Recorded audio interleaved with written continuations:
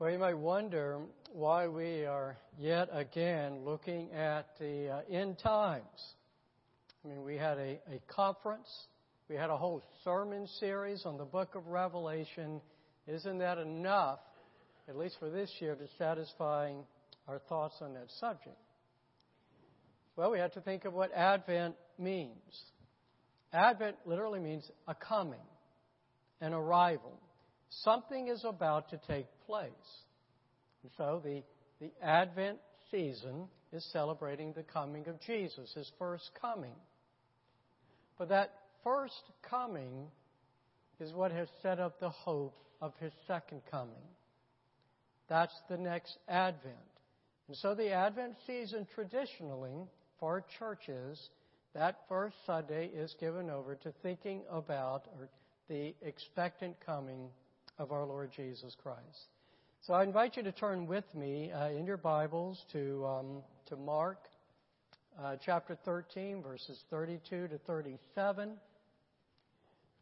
If you want to follow along in the version that I'm using, the English Standard Version, you'll find that insert in your bulletin as well. So Mark chapter 13, let me begin reading with verse 32. But concerning that day or that hour, no one knows, not even the angels in heaven, nor the Son, but only the Father. Be on guard, keep awake, for you do not know when the time will come. It is like a man going on a journey when he leaves home and puts his servants in charge, each with his work, and commands the doorkeeper to stay awake. Therefore, stay awake, for you do not know when the master of the house will come, in the evening, or at midnight, or when the rooster crows, or in the morning, lest he come suddenly and find you asleep. And what I say to you, I say to all, stay awake. Well, this passage concludes a long discourse by Jesus on the destruction of the temple and the end time when the Son of Man returns. Now, depending on your interpretation of that chapter, on your eschatology, that is your view of the end times, the destruction of the temple and the return of Jesus Christ go hand in hand, all in the same time period. Or you think they are two separate things altogether. Well, for understanding our passage today, it really does not matter. Whatever your position may be, we can all attest to the same affirmation we said together earlier in this service. Christ shall come again at the last day in great power. Christ shall come again. When? Well, that's the question, isn't it? But then Jesus' point in His conclusion in this passage is that knowing when He is going to return is not as important as, well, let's see what the passage says is important. Now, the theme is not difficult to figure out. 4 times, I'm sure you picked up on it. Jesus uses that expression, stay or keep awake. In verse 33, be on guard, keep awake. Verse 34, commands the doorkeeper to stay awake. Verse 35, therefore, stay awake. And then finally, his last words, verse 37, and what I say to you, I say to all, stay awake. Sounds like a preacher sometimes, and sometimes I think I need to say that to you. Now, depending upon your Bible version, if you're opening up with the New International Version, for example, or another version, what you saw was not awake, but maybe the word watch. Keep watch. Or be alert. Well, I think this is a case in which the translation I'm using, the English Standard Version, probably lends itself better to what Jesus is trying to teach his disciples here. Consider the parable that's in that paragraph. Okay, it's about a man. He goes off on a journey, and he leaves his servants to do what? To their respective tasks. There is one servant who has the particular task to watch the door. He's watching for visitors. He's watching for, make sure thieves don't come in. And above all, he's watching for the return of his master, so he can greet him appropriately and probably alert the other servants so that everything is ready for him. But what about those other servants? Each of them has their own work to do. And are they to kind of keep watch, kind of keep looking over their shoulders, trying to look out the window to see if he's coming at that time? Are they also to be keeping watch for that their master's return as they do their work?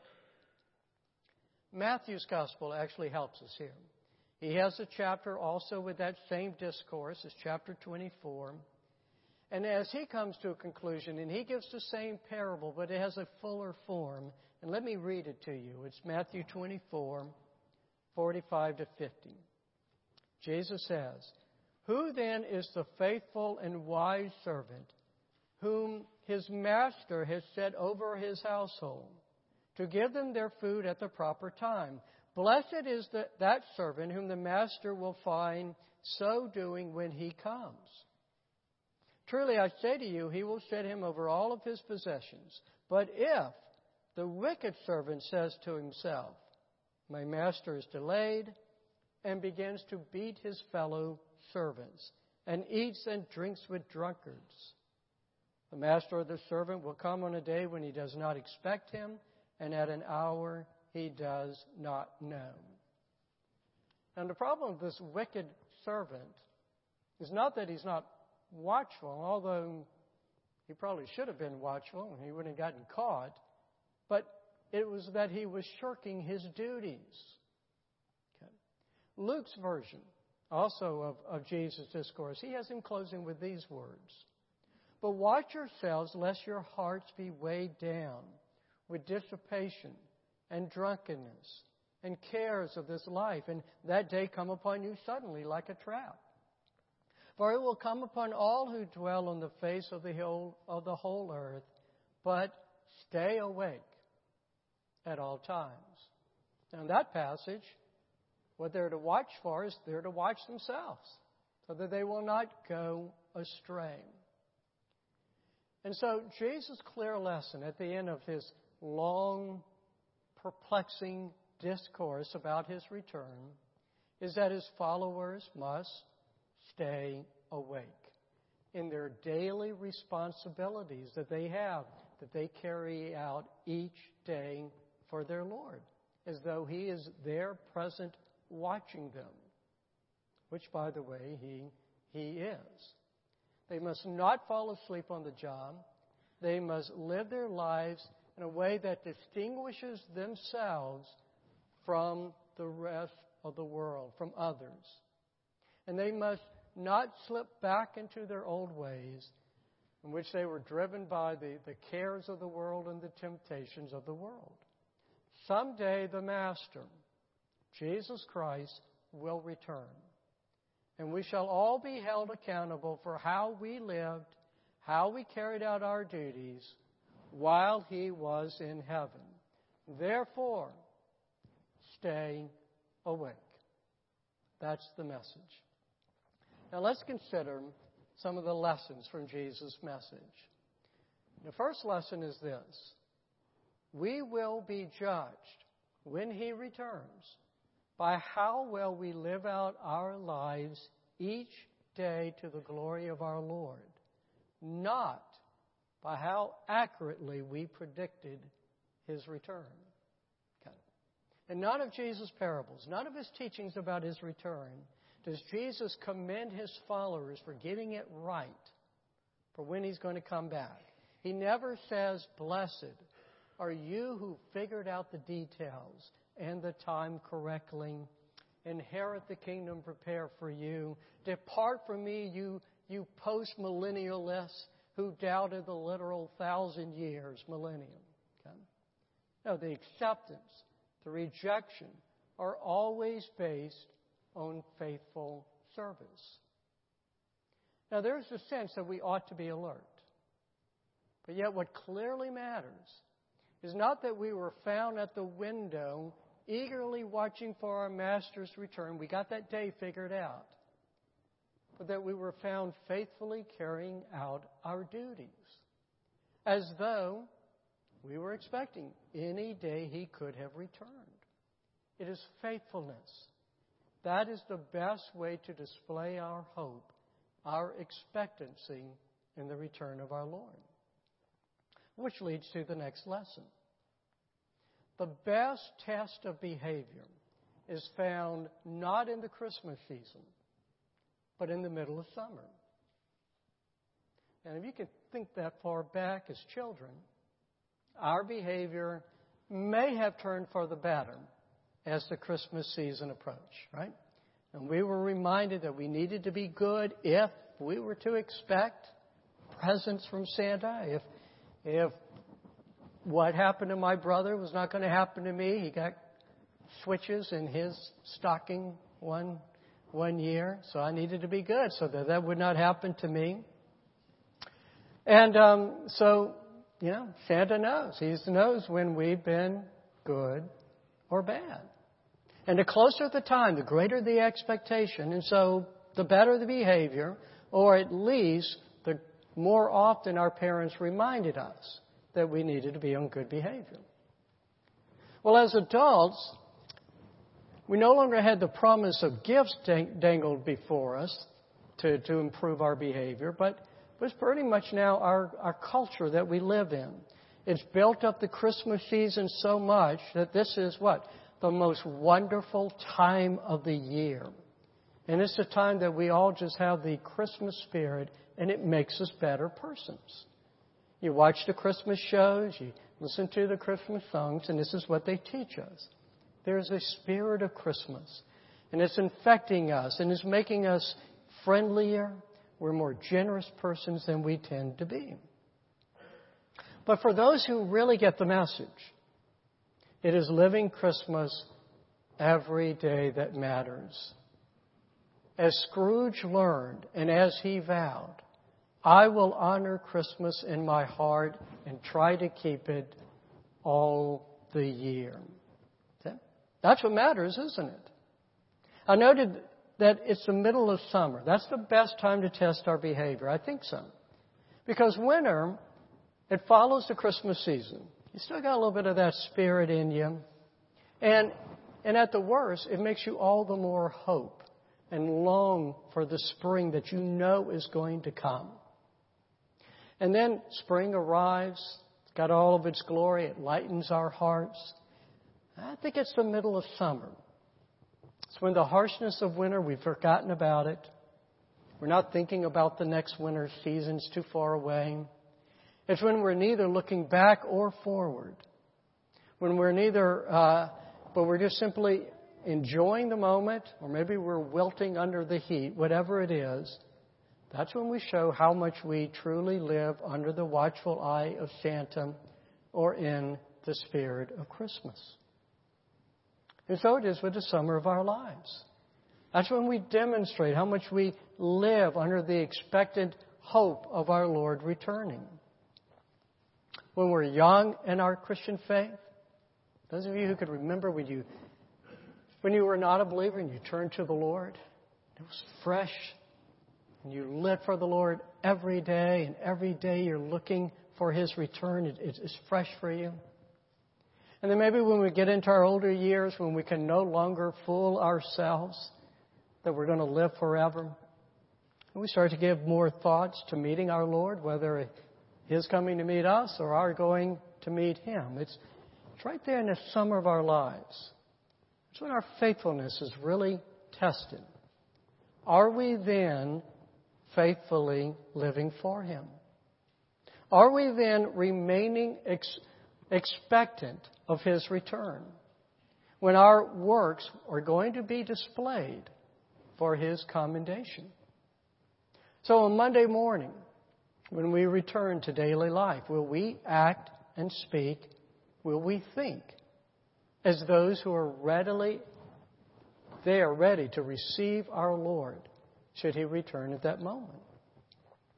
Because again, the point of the matter is not that we must live every day consciously expectant, this is the day the Lord may return.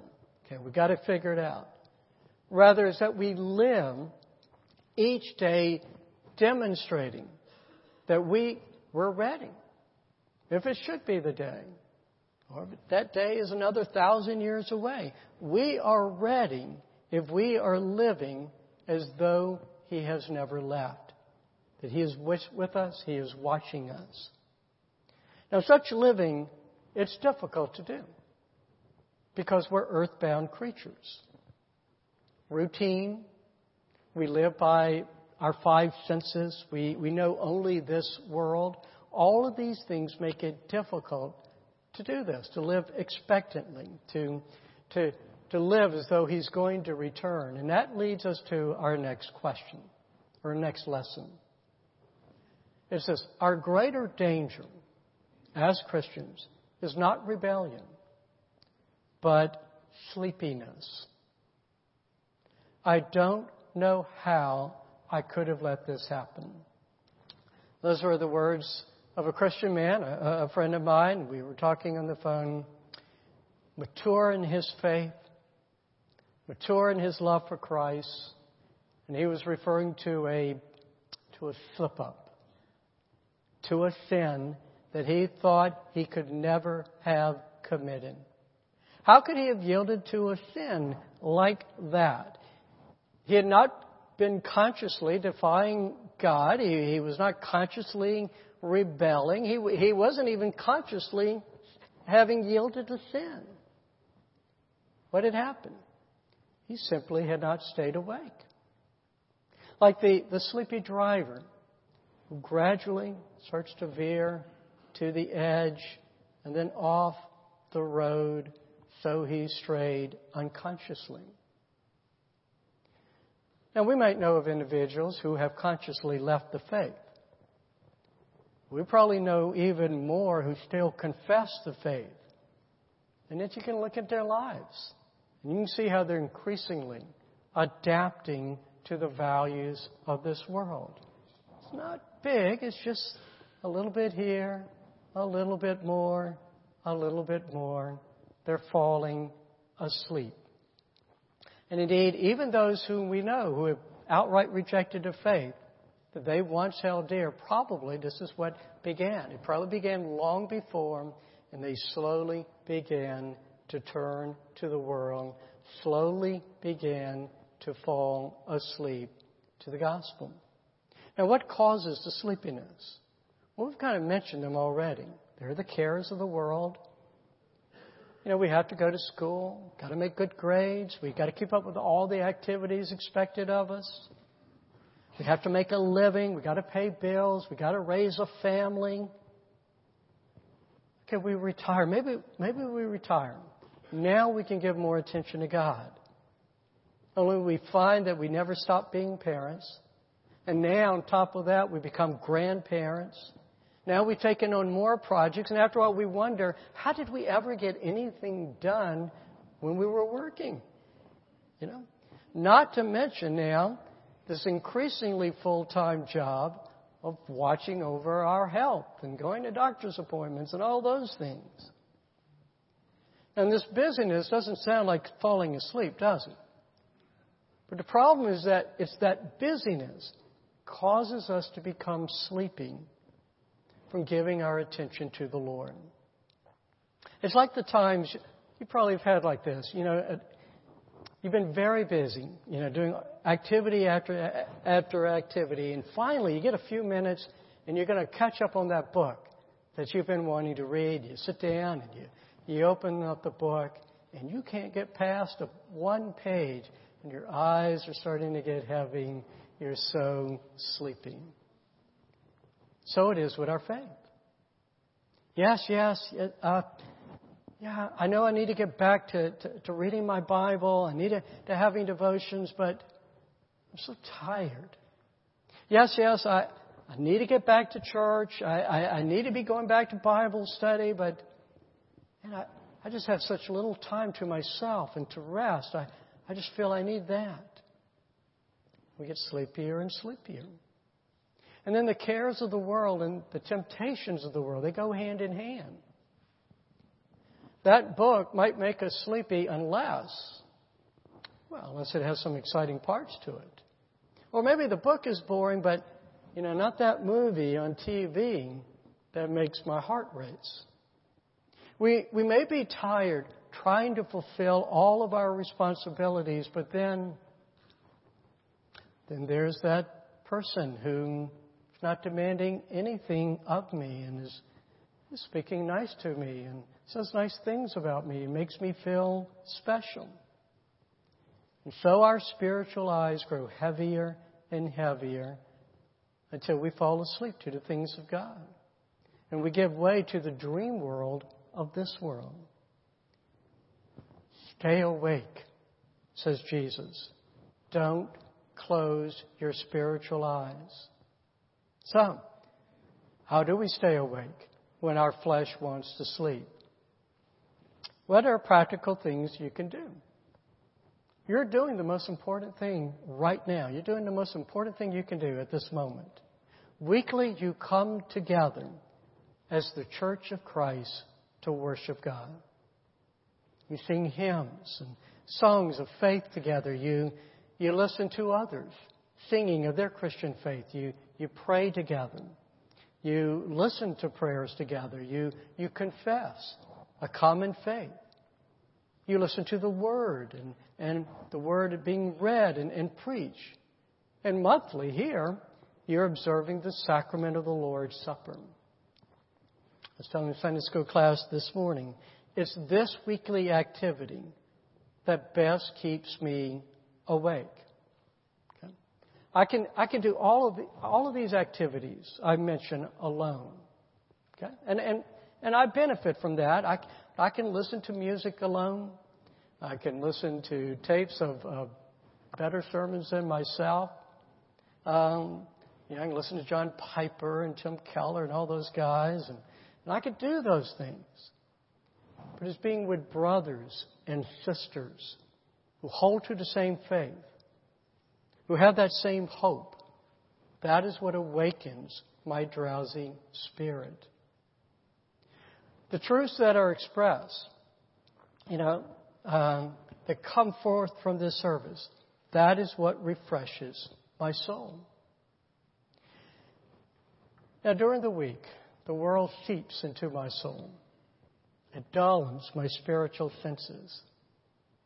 Now, again, I don't lose my faith. I just get sleepy. And I need to worship. I need you to wake me up. Any opportunity to meet, to do ministry together, that stirs me up and keeps me awake. And that's what really the writer of Hebrews is saying. In Hebrews chapter 10, 24 to 25, you know these verses. Let us consider how to, stir up one another to love and good works, not neglecting to meet together, as is the habit of some, but encouraging one another. That's the idea. Encourage each other, build each other, stir each other up. And he adds this, and all the more as you see what? The day drawing near, Christ returning. So the longer I neglect to worship and to fellowship with my church family, the more sluggish I become in serving my Lord. So worshiping, fellowshipping, ministering together, they are the most effective means of staying awake. And then there are the private practices, the daily devotions, the prayer, reading good books, listening to God-honoring music, doing good works. These activities keep your faith alert. So that even if you're laid up in bed, even if you can't be here with the body, your spirit still thrives, still awake, it's still alert, because you're keeping these things coming into you. So there are these activities to do. Even the activities themselves are not enough to keep the Spirit awake. It is truth, specifically gospel truth, that you and I need to hear. Books and music do us little good if they do not convey the gospel truth. Sermons of themselves are of no value. They can even harm if the message of the gospel is not coming through. You and I need to hear again and again and again the good news of God so loving the world that He gave His only Son, and that by believing in Him we will not perish but have everlasting life. We need to hear again and again that God demonstrated His love for us in this, that He sent His Son to be the propitiation for our sins. That even while we were enemies, Christ died for us to reconcile us to God. We need to hear these things. And it's not just mere repetition that we need, although that's important. We need the full gospel of knowing God. Knowing why God created us. Knowing what has caused this world and ourselves to fall. Knowing God's remedy. And that incredible mercy and grace that lies behind the remedy. We need to know what it means to go from being enemies of God to being made His servants. Or no, even better, being made His friends. Remember what Jesus said. Well, actually, it's even more glorious than that, isn't it? Being made His children. His beloved children. And then to learn the riches that we possess now as God's children. To learn and to climb even higher into the wonders of that life to come. That when we die, and praise be to God, when our Lord Jesus Christ returns in His glory, more of these truths need to be impressed upon us. And the more we dive into this refreshing, regenerating waters of the gospel, the more awake, the more fully alive we will be. I mean, let me ask you now, do such truths as these, do they not stir your soul? If not, do you find them puzzling? If so, I invite you to heed the call of Ephesians 5:14. Awake! Awake, O sleeper, and rise from the dead, and Christ will shine on you. It may be that you have confessed Christ as your Savior, but you've fallen asleep as you've grown older. Things have gotten tougher. It may be that you never knew Christ. It may be that you thought you were a Christian. But you thought, well, that means just being a good person and living by the rules. You didn't understand this gospel. Whatever the case, let your spirit now be awakened to the joy of the gospel. Christ has come. Christ will come again. So wake up and stay awake for the joy of living for Him now, being prepared for Him when He returns. And when He does come, He will be with us forever. And that name that was given to Him long ago will take full fruition. The name Emmanuel. Emmanuel, which means God is with us. Let's stay awake for that glory to come. We give You praise, our God, for the glory that is ours. And yes, may we stay awake. May we remain faithful to our Lord. May we remain awake so that we may take joy in all that we have and all the riches and blessings that are ours.